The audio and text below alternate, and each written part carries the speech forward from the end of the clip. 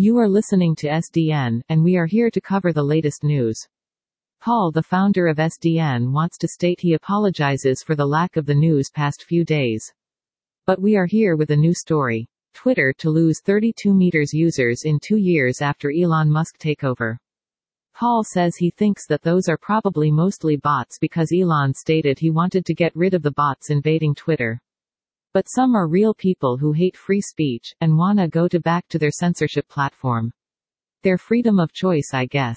The number of global monthly users is predicted to fall by nearly 4% next year and 5% in 2024, more than 32 million in total, in the first annual declines forecast by the market research agency Insider Intelligence since it began tracking the social media platform in 2008.